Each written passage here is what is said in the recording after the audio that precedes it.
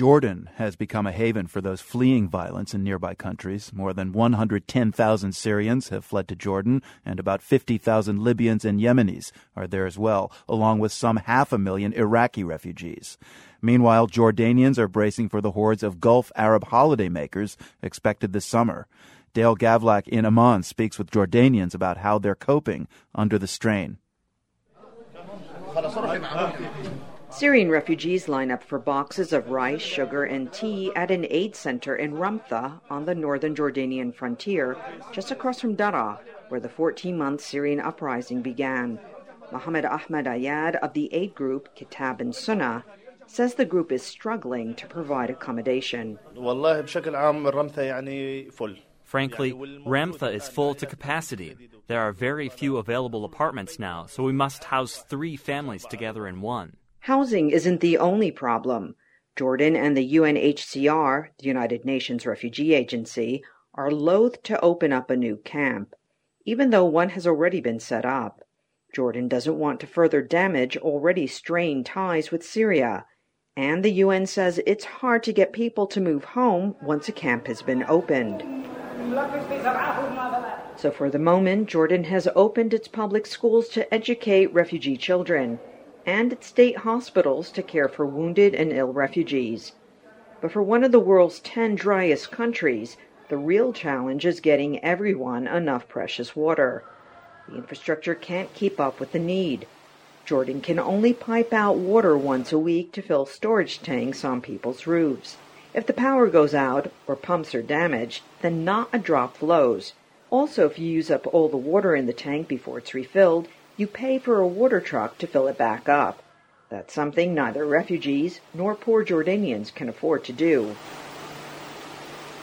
Riyad Farid runs a gas station and car wash in Amman. He says he never has enough water at work or at home. I always have to buy extra water from the water tankers. Water that comes from the government supplies is never enough. Of course, with Syrian and Iraqi refugees flooding in and Gulf Arabs coming for their summer vacations, this only puts more pressure on our system. And there's another problem linked to the refugees, the annual summer influx of tourists. Hussein Noor al-Abad spends his day driving the hilly streets of Amman in his taxi. Normally, he likes nothing better, but he's dreading this summer. Already there are huge traffic jams. We're being invaded by Gulf Arabs. Even more so now with the problems in Syria, Egypt, and Libya.